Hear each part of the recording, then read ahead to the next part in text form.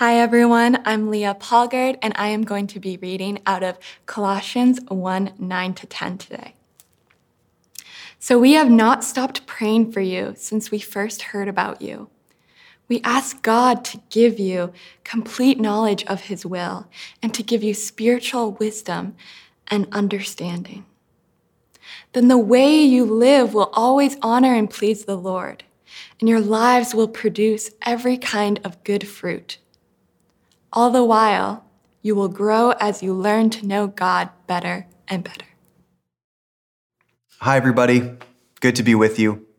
If you haven't heard me say this before, my name is Luke. I'm on our pastoral team, and it's nice to kind of meet you. I hope to meet you in person at some point, but I'll be sharing the word today. I'll be sharing from the scriptures. We're in this series called Essentials, and we've been in this sub-series on the Holy Spirit, and we're going to conclude that sub-series today. Last year, a handful of us on the team, we set up portable workstations in our church sanctuary, spreading out around the room in a kind of physically distant communal office. And we didn't really take that time for granted together because even though it was familiar faces, repetitive faces, they were at least live faces. Of course, there did come times when we needed to focus on things like online meetings, and we had to tune one another out, which is why some invested in noise-canceling headphones. And as you can imagine, getting somebody's attention across the room became creative. It started with hand waving, and then maybe walking over, and eventually turned into even tossing the odd object across the room. And sometimes we simply had to wait before cluttering their world with our interjections. They had become these true masters of noise cancellation. And speaking of clutter, there's been a fair amount of research done in recent years about noise pollution. I remember an article from a scientist a few years ago who spent hours recording the soundscape with the deep wilderness, only to discover how pervasive our urban commotion really was. Capturing even just a few moments of uninterrupted natural sound was rare because of airplanes and other distant and yet resonant intrusions. And then, of course, there's visual noise, isn't there? The cacophony of images that we're bombarded with through advertisements or entertainment or social media. And these days, all three of those things are actually rolled into one a lot of the time. We're only just beginning to take seriously the dangers of screen addiction and the need for finding healthy rhythms. Are we in danger of amusing ourselves to death, as some have argued? It seems that we could all do with a little bit more noise cancellation now and then. In the passage that we heard from Leah just a moment ago, Paul tells his listeners that he's been praying that God would give you complete knowledge of his will and to give you spiritual wisdom and understanding so that their lives would be filled with good fruit and they'd get to know God better. And Paul doesn't really go into detail here about how we are filled with such wisdom and understanding, but we can look around the rest of Scripture for clues. And the sense is that the ways of being filled with God's wisdom, or we could say the ways of listening to God, are distinct and yet also interconnected. There's not really an equation so much as an invitation to let the voice of the Holy Spirit fill our entire lives through varied channels. Over the last 2 weeks, Dave's shared on the invitation of the Spirit to us and the intercession of the Spirit through us. And as we conclude our sub-series on the Holy Spirit today, we're going to move from invitation to intercession to a bit more of our part, which is inclination. In other words, what are the postures to take in order to hear the guiding voice of the Holy Spirit? How can we hear so that we're filled with wisdom and understanding, producing fruit, getting to know God better and better. As we look back through Christian history, I think there's probably three reoccurring ways which stand out when hoping to hear the speech of the Holy Spirit, both communally and personally. And they all have to do with giving our attention to a particular voice. We can give our attention to the voice of Holy Scripture, the voice of Holy Community, and the voice of holy silence. Let's take that first thought of giving our attention to the voice of Holy Scripture. For some, God is a nice idea, but not all that practical, as if we've been left to our own devices to sort God and ourselves out. And we're lucky now and then if we get a mysterious nudge in this or that direction. But for Christians, the ground of Holy Scripture stabilizes that really shaky thinking. Jesus is the practical work of God, given to humanity to touch, see, and handle, as we read in 1 John. Jesus is the body language of God, leaving little doubt about who God is and how God lives.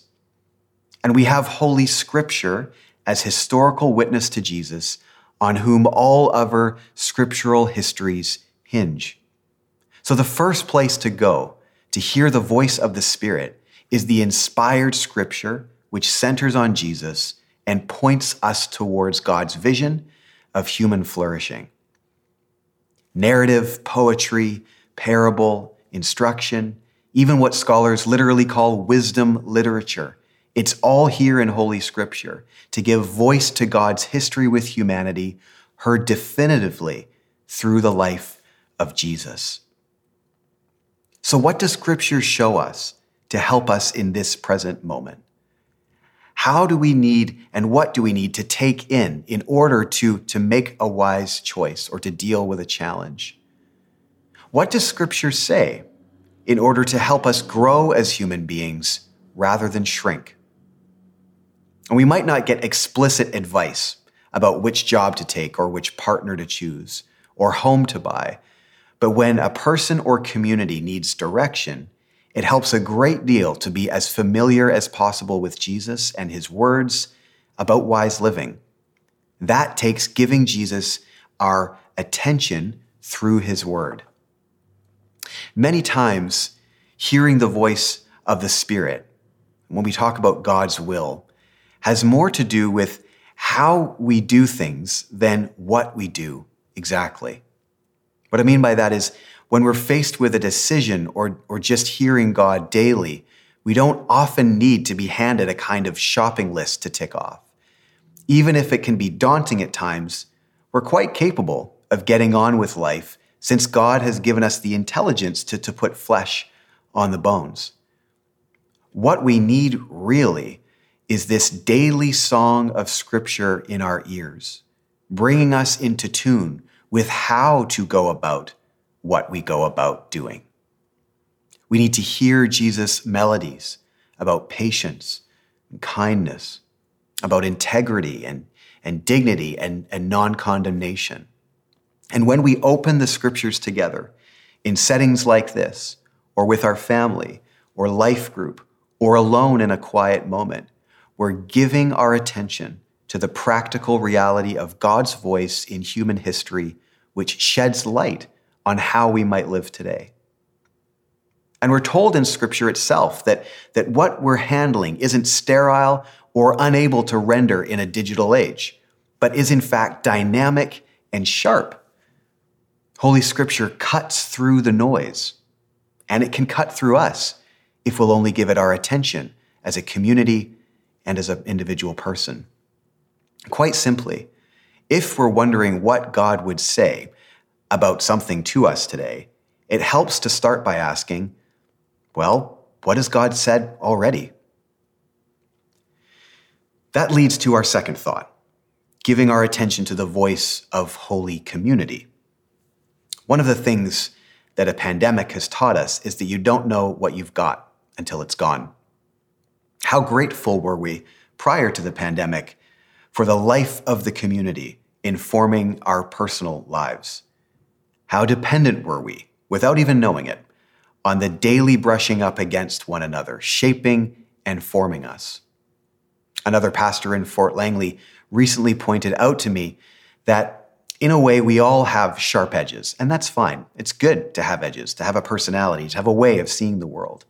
We all have sharp edges, but at times this year, our distance from one another has filed those edges into blades. And that really hit home to me as we're noticing that we don't just need one another because it's nice to sing or socialize. We need each other to round out some of those edges so that they're sharp, but they don't cut. They're not blades. Or to show one another Jesus' way when my way can so easily go off the rails.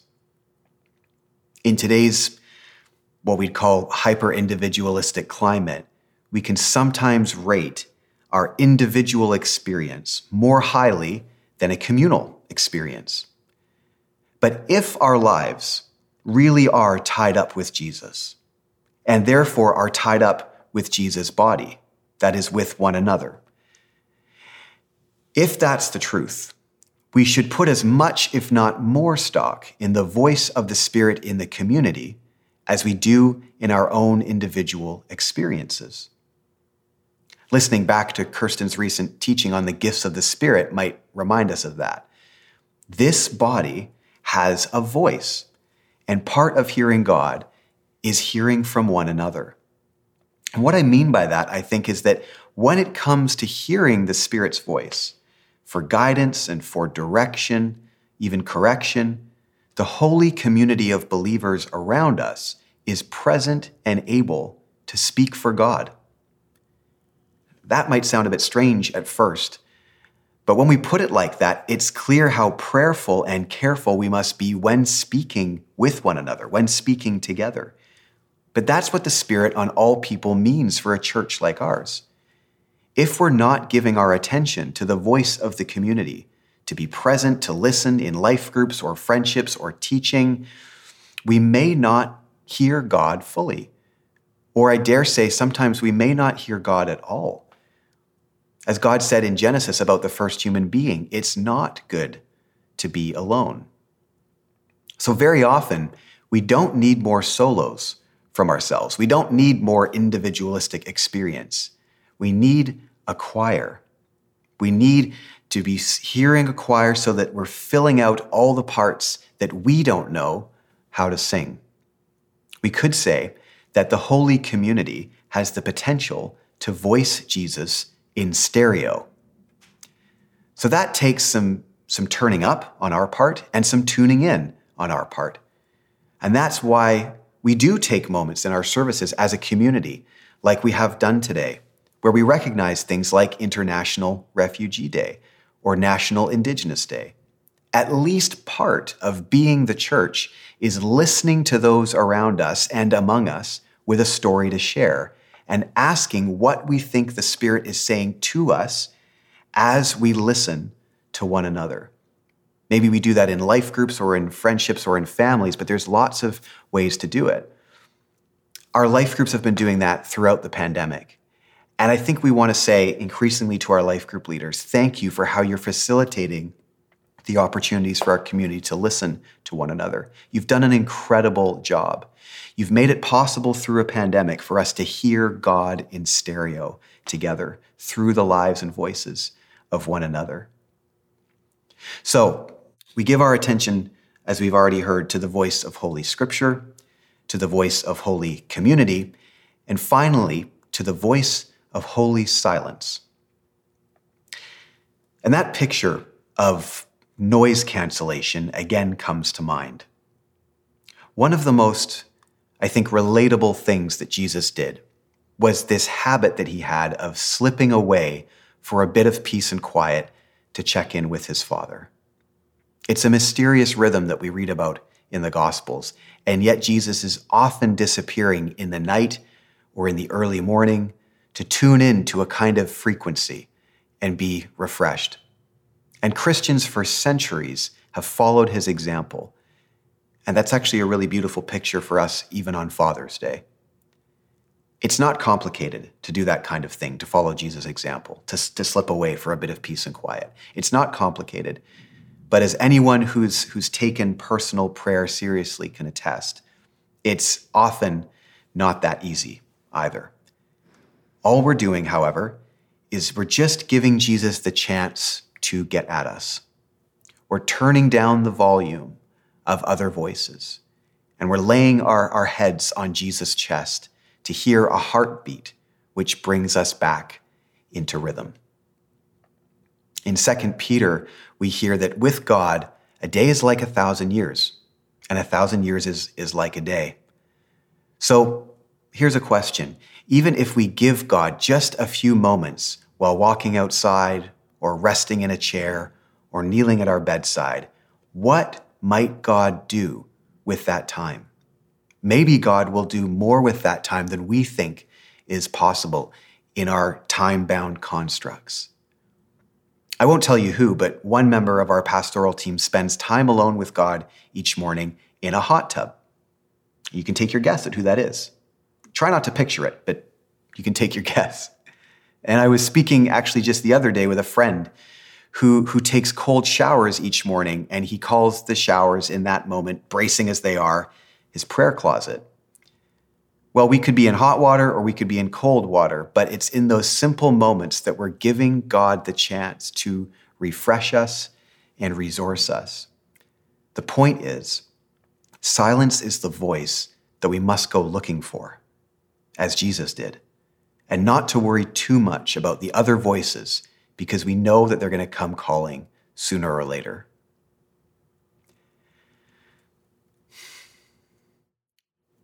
What will we hear in the silence? It might take some nerve to say to ourselves, enough from me for a few moments. I'm going to shut up now in order to hear something real, something true, something hopeful. And we might not hear anything at all, which we shouldn't really be worried about. As we know about intimate relationships, human to human, a lack of speaking doesn't always mean a lack of intimacy. Sometimes shared silence is just about being present to the person that you're with. And I think that's what a good long hug is, which many of us are longing for more of in the coming weeks and months. What is a good long hug? The longer it goes and the quieter it gets, the more we feel tempted to pull away and break the silence. And is that because we're not very comfortable with that kind of present, quiet intimacy, where nothing needs to be said? Is there any way in prayer that we could resist not pulling away too soon or breaking the silence found in moments like that with Jesus? So, as we kind of conclude our sub-series on the Spirit within our broader Essential series, those are three, I think, prayerful ways that we can hear the direction of the Spirit, both personally and communally. What has God said already to help us today? How can we turn up and tune in to Jesus in stereo through the life of the church? And if silence is the voice that we must go looking for, how can we prioritize noise cancellation? As we re-enter our shared worlds more physically in the coming months, I think we have a real chance in this window to check in with those ways of giving our attention to Jesus. And when we do, I suspect we'll be encouraged to find that Jesus' attention is never something that we have to go looking for. It's never something that we have to compete for or try and attract. After all, that is the promise of Jesus to us, isn't it? His Spirit, God's eternally undistracted presence in the depths of our being. That's what Jesus says to us. We read it in Scripture. No, I will not abandon you as orphans. I will come to you.